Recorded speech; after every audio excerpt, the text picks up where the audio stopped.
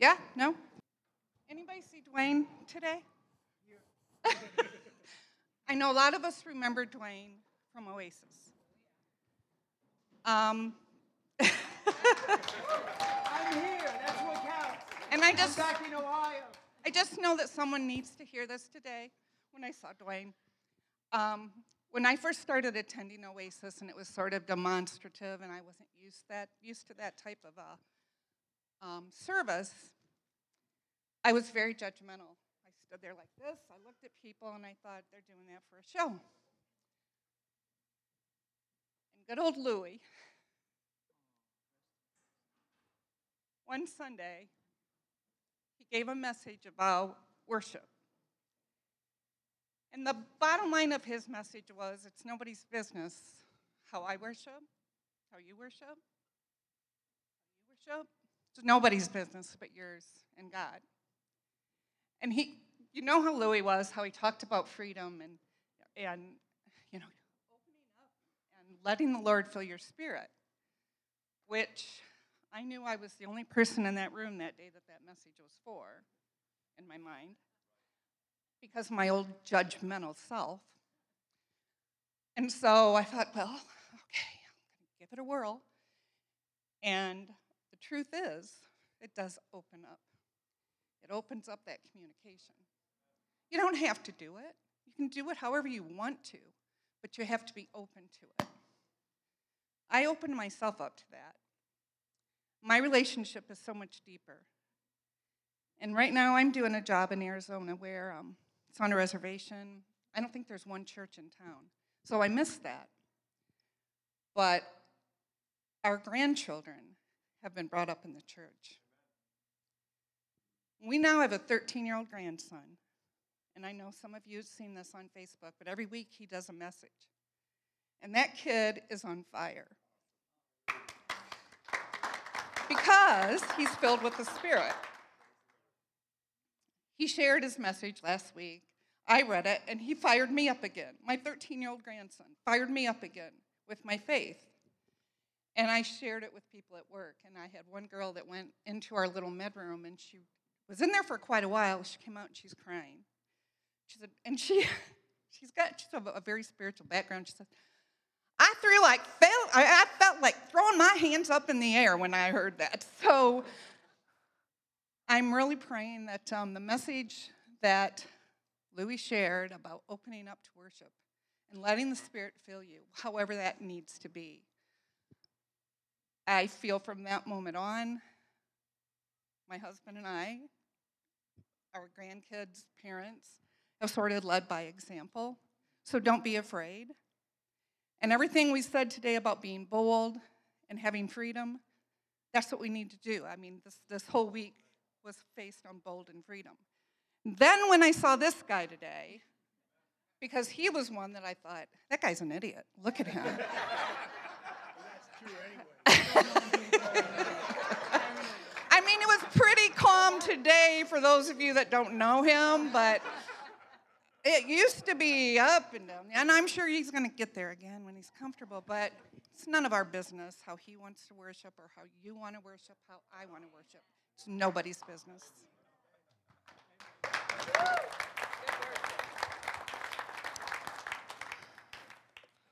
Thank you. Thank you. Is everybody good? We were just trying to go for lunch. Somebody, Nick, can you fetch the lights over there, please? Good morning, everybody, and welcome. If you're visiting with us, this is our family room, and we usually apologize after we call some. We do call some people idiots sometimes, but we usually apologize. But no, sometimes that's afterwards. Oh, good to see everybody. Welcome to our family room. Before I get started, I want to thank Tom for the job he did last week, the message that he brought.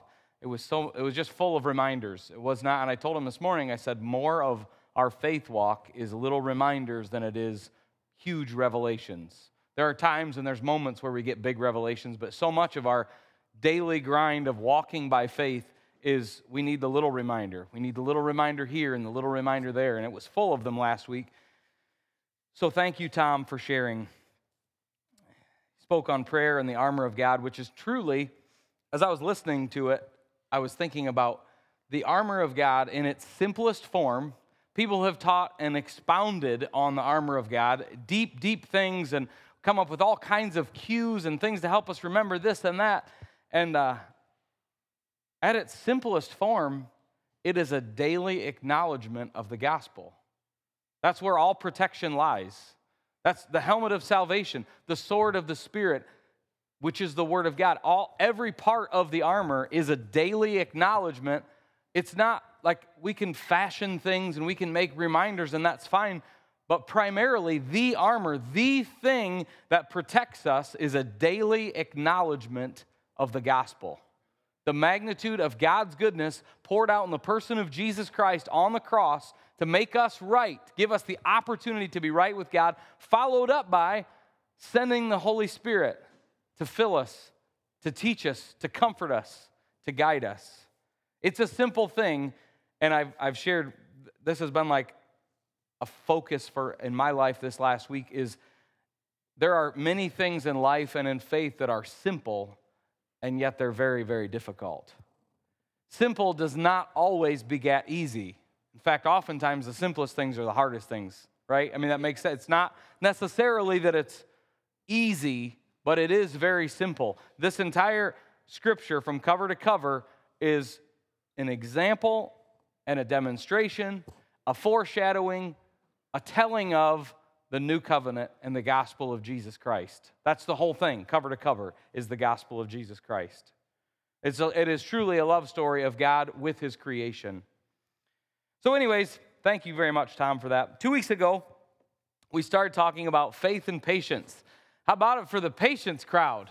Everybody ready for... No one leave. It's not all about patience this morning. I hear you. I hear you. We talked about Hebrews chapter 6, verses 9 through 12. It talks about an encouragement that we do not become sluggish, but imitate those who through faith and patience inherit the promise. That patience thing is difficult for us, but it is built right into faith. If you want to walk by faith, there's a passage of time. It's not instant. There's a built-in passage of time. And the part that we're going to kind of draw on a little bit, and we're going to look through, this will be a little bit of a different message because there's 2 points. And while they're from the same text, we're going to draw on them from the same text.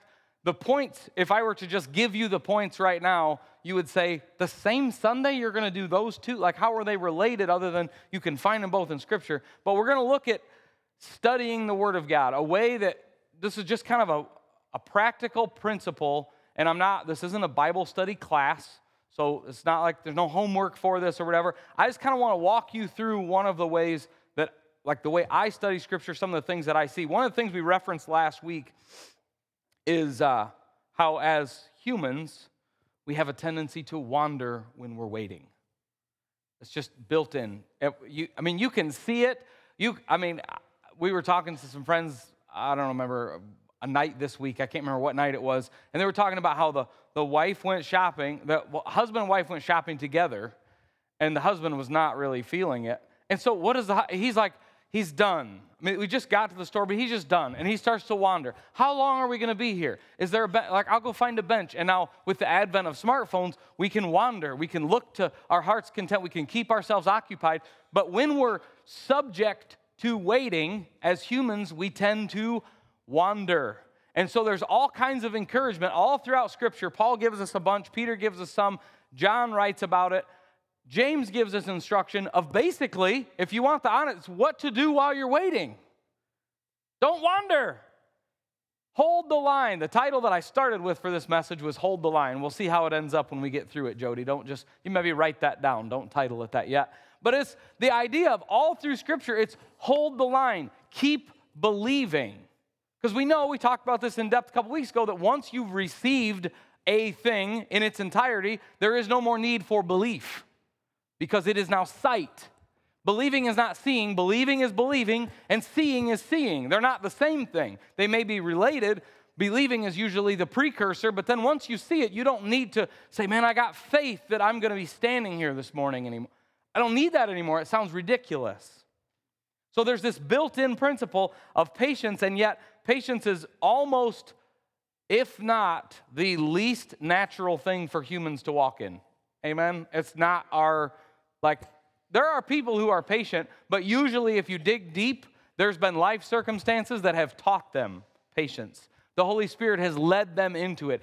I don't know anybody who was just born and they're just, I'm just a patient person.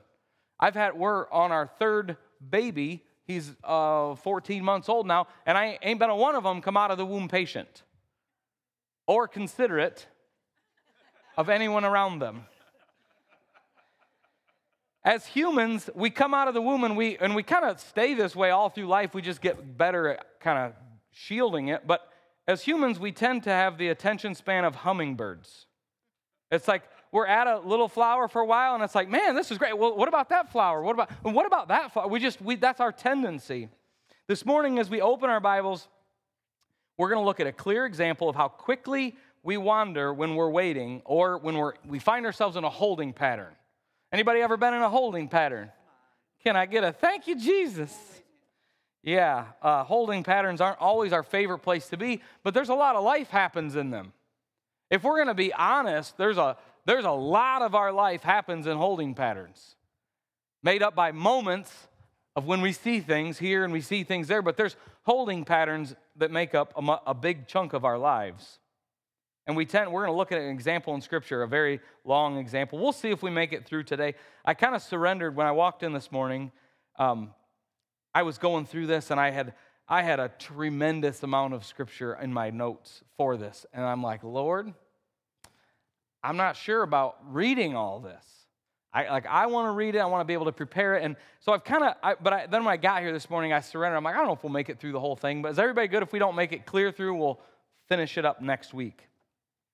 Throughout Scripture, we see examples of humanity that seem incapable of waiting and holding that line.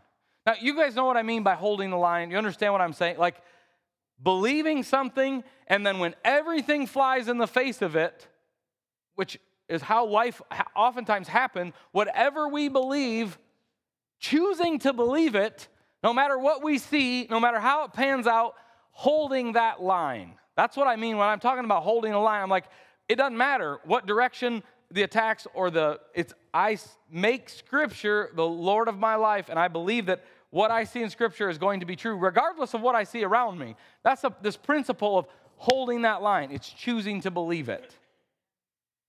Throughout Scripture, though, we see examples of humanity who are just incapable of that, it seems. But there's an encouragement in this. We are not the first generation of humans who suffer from instant gratification disorder.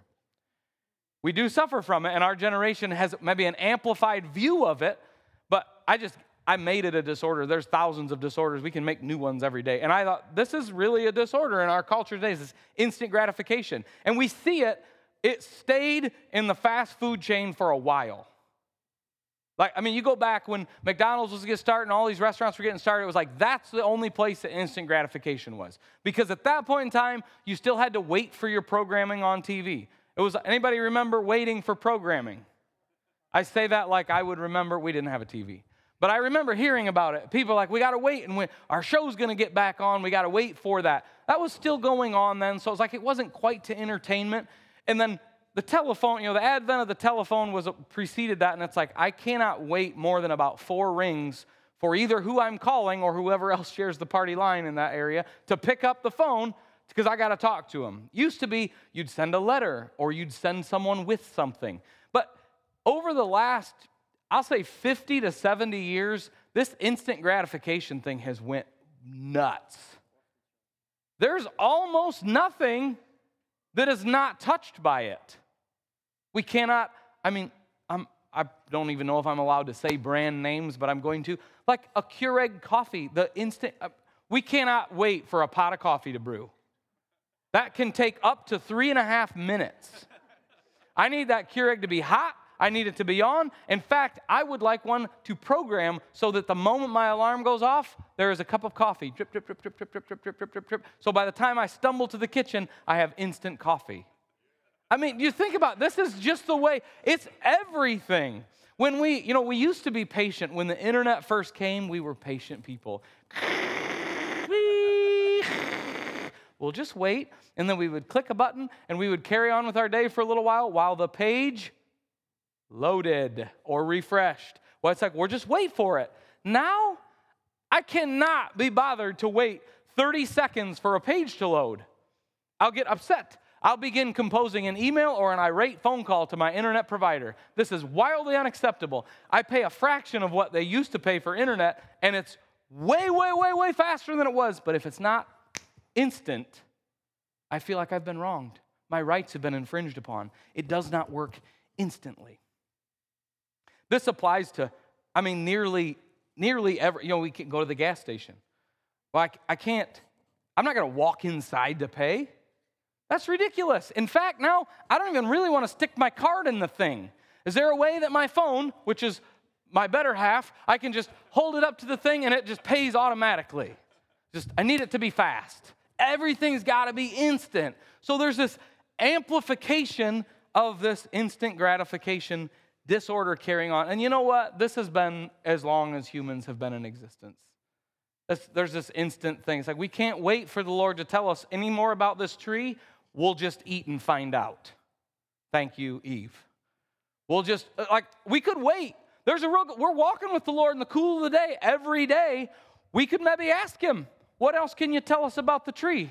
Or eat it now and find out for all humanity. It's carried on all through Scripture, this instant gratification. We can't wait. Waiting is not, how many times have you heard a child say, I can't wait for whatever? I can't wait for my show. I can't wait for my snack. I can't wait to go to school. I can't wait to be done with school. I can't wait to drive. I can't wait. We've almost groomed this culture of can't wait into people. Learning to be patient, I think, is one of the most important skills we'll ever learn in this life. Learning to be patient, to wait, and not to wander while waiting. In Exodus chapter 32, we see the Israelites, one of their biggest wanders, which is just like, it's a head smack, it's a what? And we're going to look at kind of how this was a what. We'll start in verse 1 of Exodus chapter 32. We're not going to read all of this, and I don't know how far we're going to get through the verses, but you guys remember the story. Does everybody here remember the story of the golden calf? Okay, so the Israelites had been delivered from Egypt. They're wandering around in the desert. They hadn't really got into the wander yet. There's some direction to their walking yet at this point. They end up meeting with the Lord. And on Mount Sinai, Moses goes up, and the Lord is there. At this particular point where we pick up, we'll just read this verse. When the people saw that Moses delayed coming down from the mountain, the people gathered together to Aaron and said unto him, Come, make us gods, small gods, that go before us.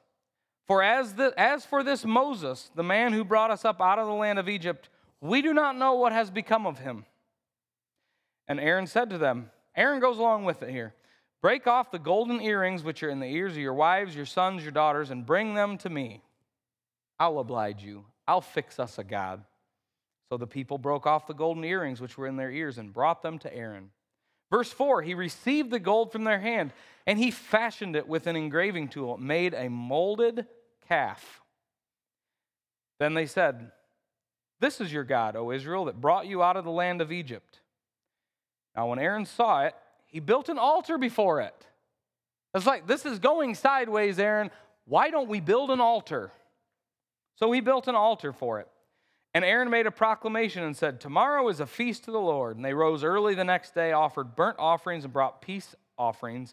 And the people sat down to eat and drink and rose up to play. And the Lord said to Moses, Go, get down, for your people who you brought out of the land of Egypt have corrupted themselves. This is the first of about 1,000 side notes this morning. Does anyone appreciate the language in verse 7? And the Lord said to Moses, Go, get down. For whose people? Excuse me, whose people? Your people. Moses, they're your people right now. They're not my people. They're your people. And they look like idiots. Now, Moses was on the mountain. We're going to look at a little bit of this. I'm not even going to rush through this. We're going to be here for a little while, church. At the advent of the golden calf, You may think if you were to just do what a lot of times we do in Christianity, just open the Bible. Hey, now when the people saw that Moses delayed coming down the mountain, oh my gosh, he must have been there a long, long time. Anybody take a guess at how long Moses had been on the mountain? 40 days at that point. 40 days. Years. 40 days. Years, it would be like, okay, we should probably come up with something to do. 40 days, Moses had been on the mountain. This might seem like a while, okay? You might be like, again, we can't wait 30 seconds for an internet page, so 40 days to wait for a leader seems like a lot. But there was no indication whatsoever that the Lord or Moses was through with leading the children of Israel. There was no evidence that the Lord was done on the mountain. There's nothing in Scripture that says, the smoke and the fire and everything that was on the mountain had dissipated. They had went up and sent a search party and looked. There was no evidence that the Lord was done with Moses or with the children of Israel. This 40 days is a drop in the bucket when compared with the amount of time that it took. Now, we're going to step back a little bit here. The amount of time that it took for these same people, it wasn't even the next generation, the same people to witness all the plagues to run their course in the land of Egypt. We don't know exactly how long that was, so bear with me. We don't know exactly. Most historians and theologians speculate between 4 months, which is significantly more than 40 days, and up to a year that the plagues took to run their course through Egypt. Now, that's a while. And in those plagues, there's very clear evidence in Scripture that the Lord had protected the children of Israel. In fact, if you remember the story, what was the purpose of the plagues? Was to provide an escape for the children of Israel. That's a big deal. That's a fairly long time. At the point when the Israelites made the golden calf, we're going to do a little walkthrough because, like I said, it's important to understand they hadn't been waiting that long. But when we're forced to wait, any length of time can any length of time can seem forever. Have you ever been, I used to work with a guy, it was just two of us worked together. And we crushed concrete, and there was a lot of times things would break. Or we'd be waiting for parts here or there, or whatever. We'd tear something apart, and one of us would often go to get the parts or to get a tool or whatever. And how many of you know if you're the guy going to get the tool or the parts, you're busy the whole time? It's like, I'll run and get the part. And so you scamper to wherever, and you get in your pickup, and you drive, and you go get the parts. You're busy the whole time. But if you're the guy left there waiting for the parts, it's like, what is taking so long? What could he possibly be doing? Well, he's going to get his pickup and he's driving. He's going to. Anybody ever been, when you're the one waiting for someone to bring something back? I have this experience with my wife. Periodically, she does things where she'll go with friends. Like they'll go for supper or she'll go to Bible study or something and she'll I'll be home at 8 or I'll be home at 9. And boy, 9:03, I am like, is she ever coming home? And she's a very punctual person. Now, when I'm out doing whatever I need to do, I have all the reasons why I'm not back. I was going to be home at 8 this morning, honey, but it's like 8:45 because of this and this and this. Very understandable. But if she's 5, 10, and if it gets to a half an hour, I'm going to call search and rescue. I have no idea where she is, but I have children that need their mother. When you're the one waiting, a little moment can just seem like forever. We're just waiting and waiting and waiting. Probably the most amplified example of this in my life. So many of you are aware, my wife and I had an interesting dating career, and it was nearly a career. It took a long time. There was a lot of starting, a lot of stopping. We began dating, and then it didn't work out, and then we began dating again, and then it didn't work out, and then we got back. This was years ago. And there was a couple of those times where I was certain that this was going to work. But she was not talking to me. And I had kind of put the ball in her court, like, I would love to talk to you, but I'll just wait. In those moments, none of them were very long. I make it sound, when I tell a story, I make it very dramatic. It really was a course of about a year and a half. It wasn't like it was not that big of a deal. But a couple of those times where I was waiting, it was like, Lord, this waiting was a terrible idea. Could we maybe I should just move on. Just wait. Just wait. In Scripture, we see this when Jesus was buried. So Jesus was crucified on Friday, and he was not raised again until Sunday. Imagine those day and a half of waiting. Imagine being the disciples. It don't matter what Jesus told them at that point. The reality was he was buried. It wasn't even just that he died and we're watching his body waiting. He was done buried. They fixed everything. They put him in the tomb. They sealed the tomb. It was over. There was no hope. The hope was sealed in the tomb. This waiting thing is so difficult for us. As humans, it is so difficult. At the point where we picked up the story with the Israelites this morning, they had witnessed, and we're going to run through these in some measure of detail, but less than I thought originally this morning. They had witnessed 10 plagues. And you say, oh, yeah, they had witnessed the 10 plagues. A lot of times, I learned these plagues when I was a little kid in Sunday school, and so it can get to be, it's like, yeah, they had this one, and then they had this one, and they had this one, and I can't remember, there was like a lot of bugs involved, but it seems very flippant and quick. When you read these plagues, these are like end-of-the-world plagues. The first one, which Pharaoh aced, he had no interest in letting the Israelites go. All the water turned to blood.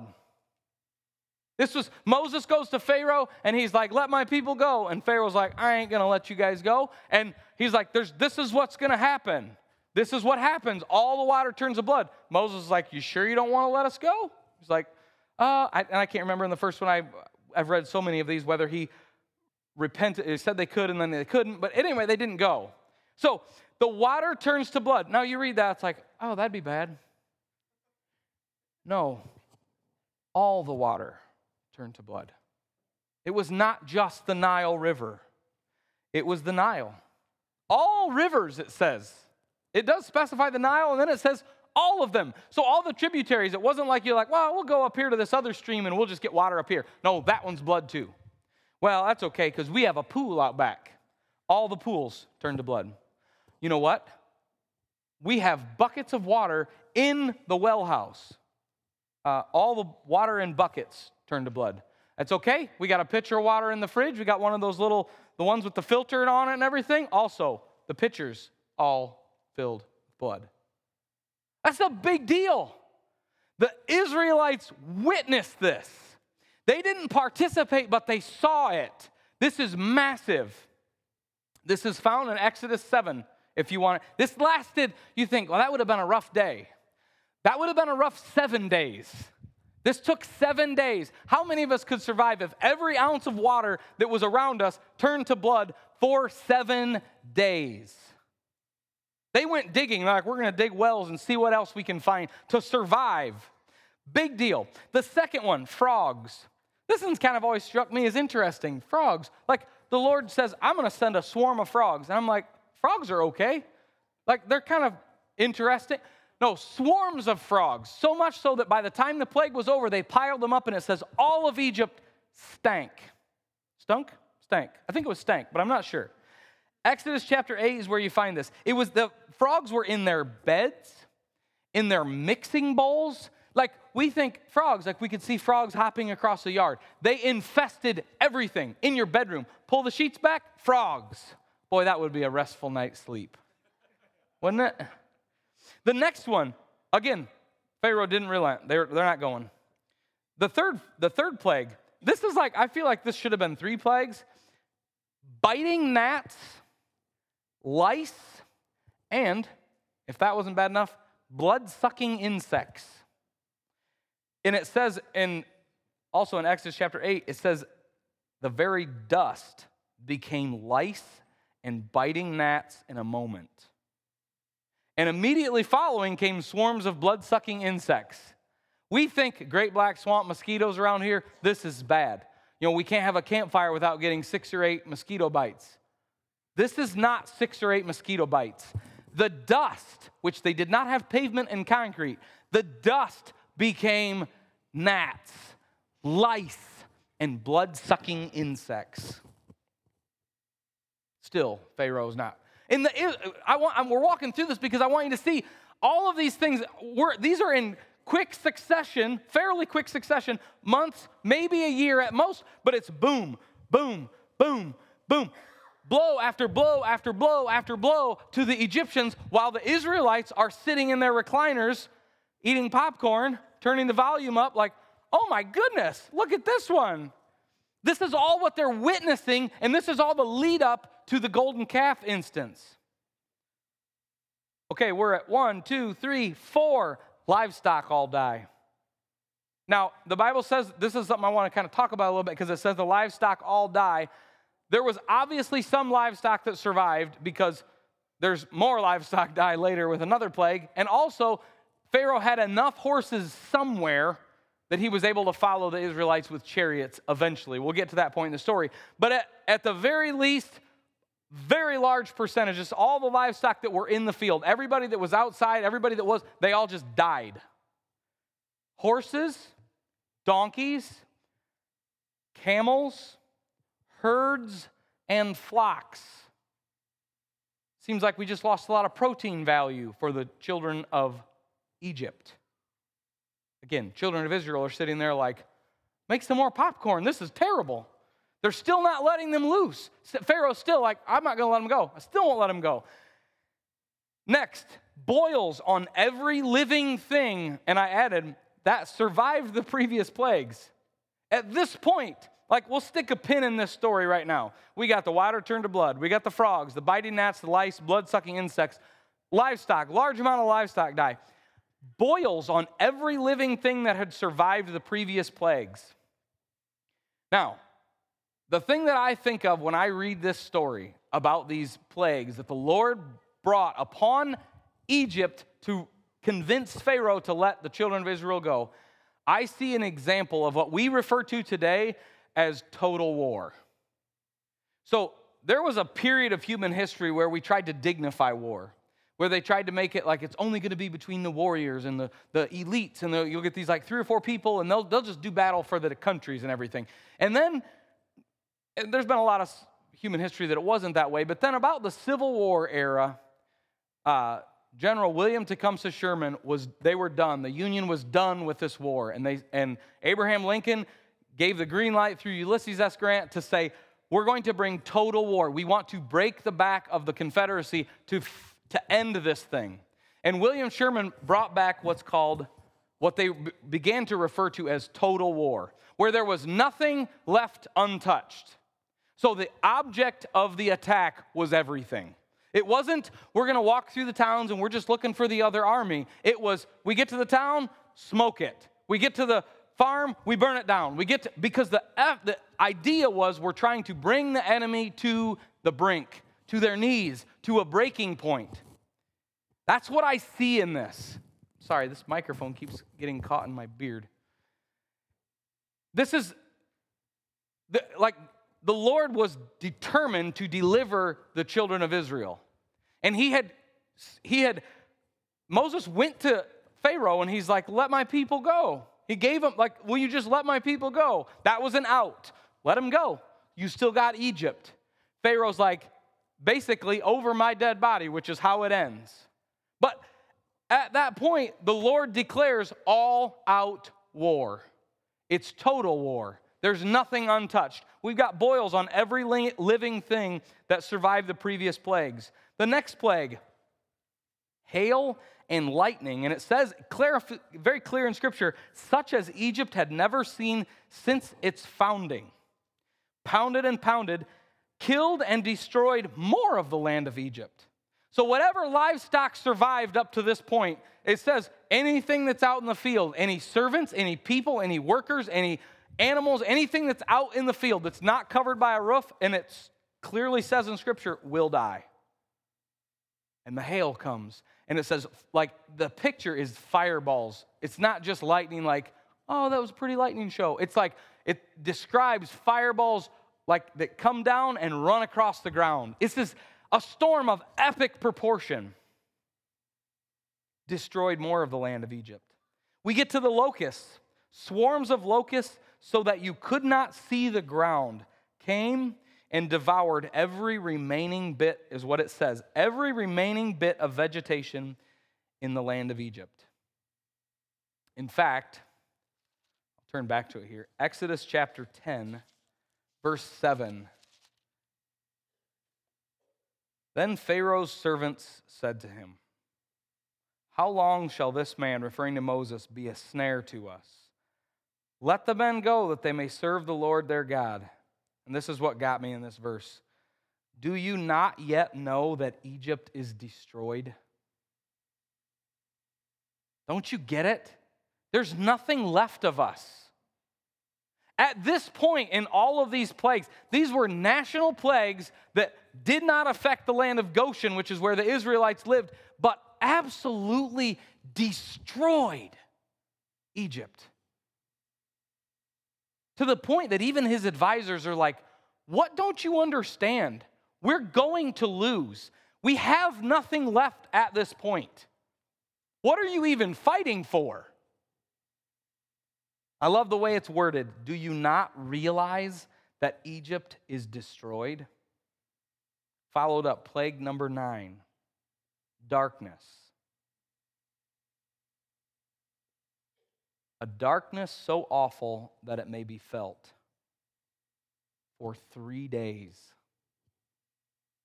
No sun, no moon, no stars. Utter darkness.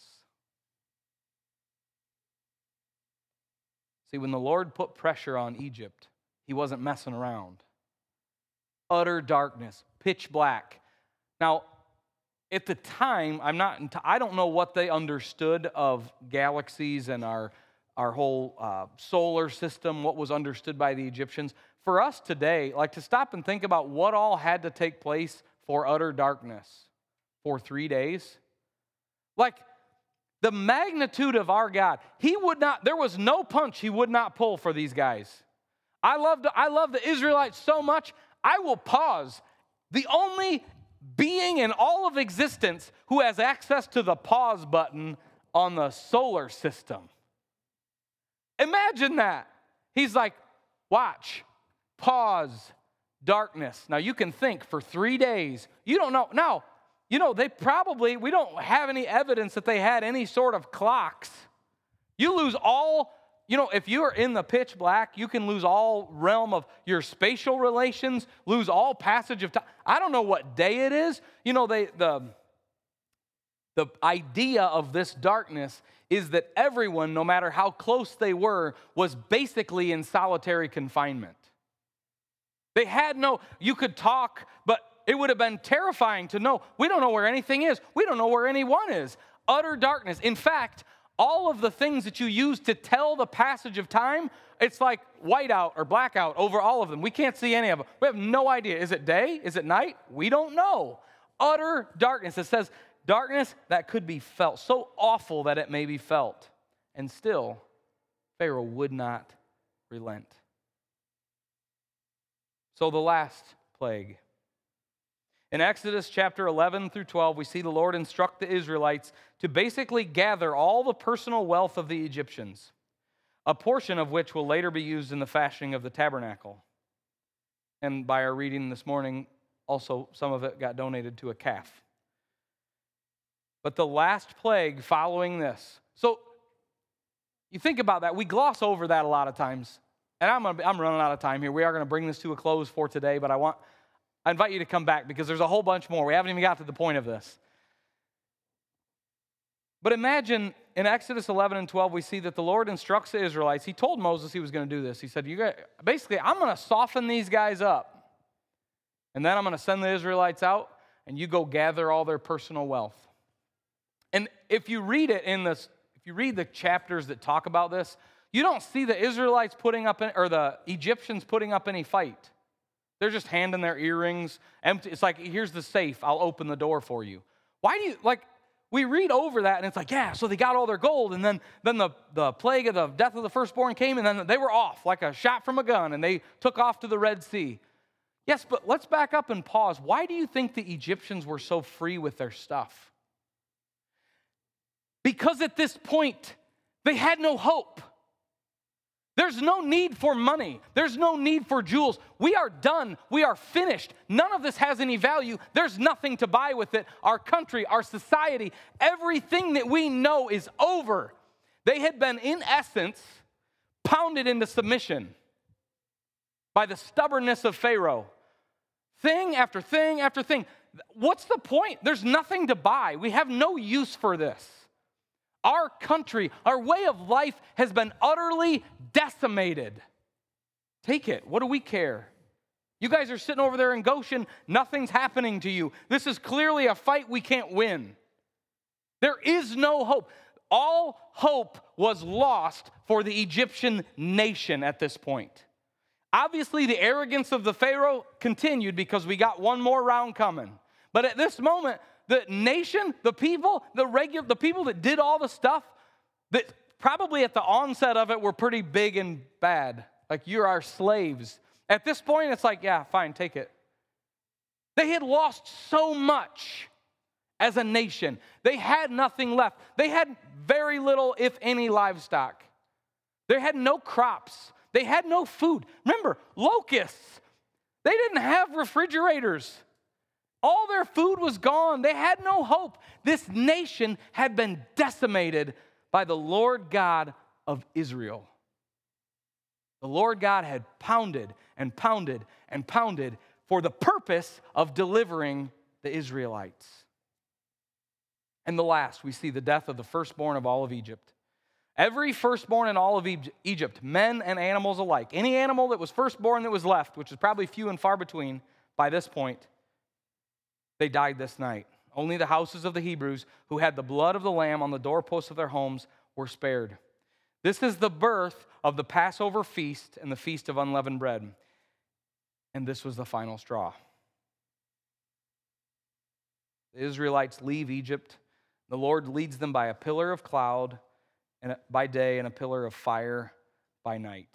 We're going to pick back up here next week. I want to bring this a little bit to a close if you guys will give me a few more minutes.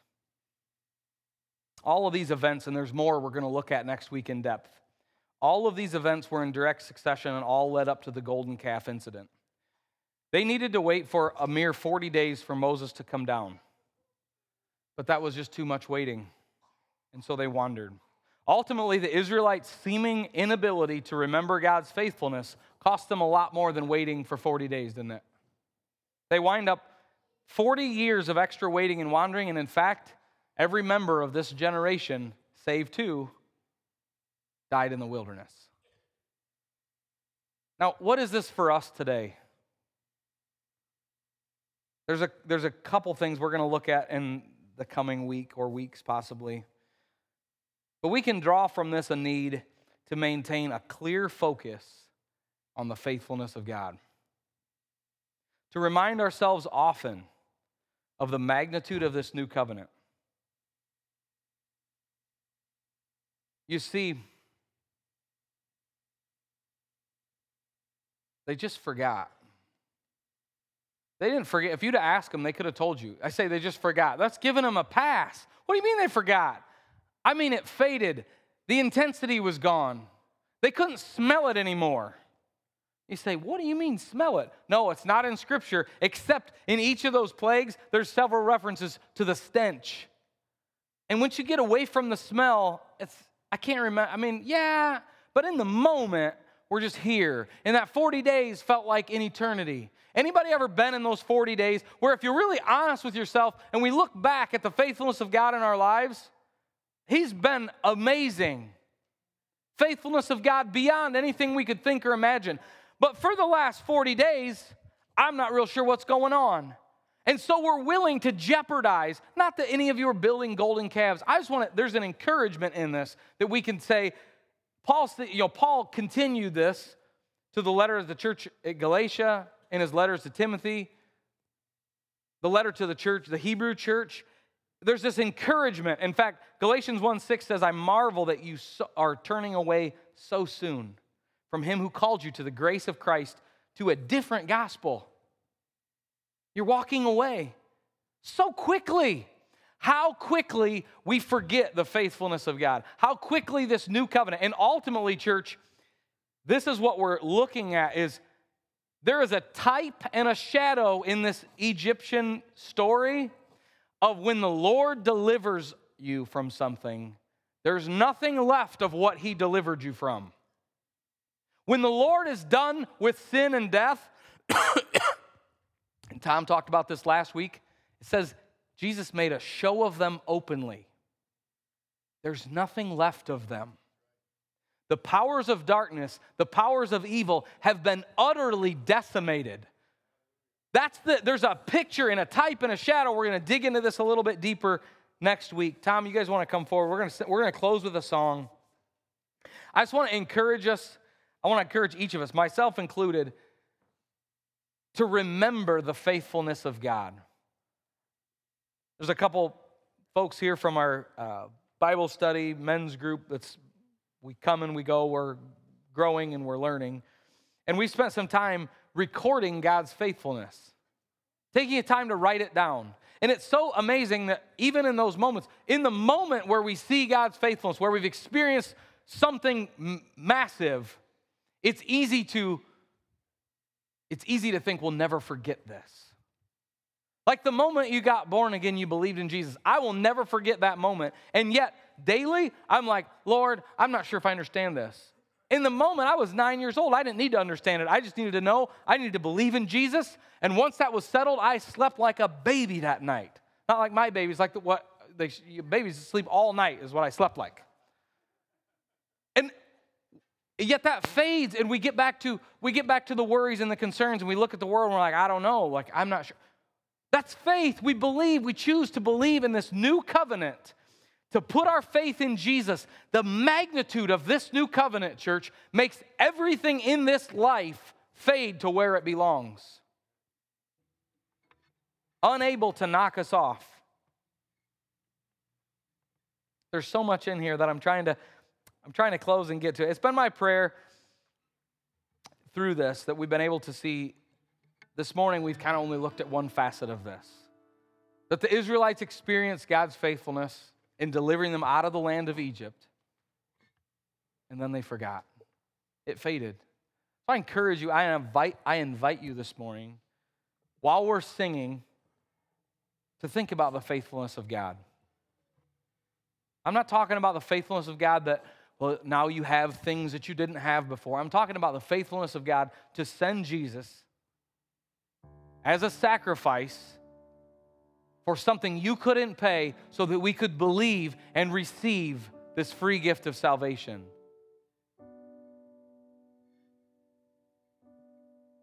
We're going to look next week at the layers in this story. There's layers in Scripture. There's only one interpretation, but many, many applications. If you would join me and stand this morning, I'd like to dismiss us with a declaration. This gospel of Jesus Christ, this salvation that we have received by grace through faith, is complete. It's perfect. And it's greater than any natural opposition or spiritual opposition or circumstances we may find ourselves in. Difficulties may come and go, and the gospel remains. Good times, they may come and they may go. This magnificent good news of Jesus Christ remains. As we step into our week, we choose to believe the Word of God more than anything. More than any fear, more than any desire, more than any attack, and more than any victory. We declare the gospel with boldness and choose to hold the line and stay focused. If we're in a holding pattern, we choose to hold the line. If we feel like we're getting near the end of our holding pattern, we hold the line. And we thank you, Jesus, that you are always and only good.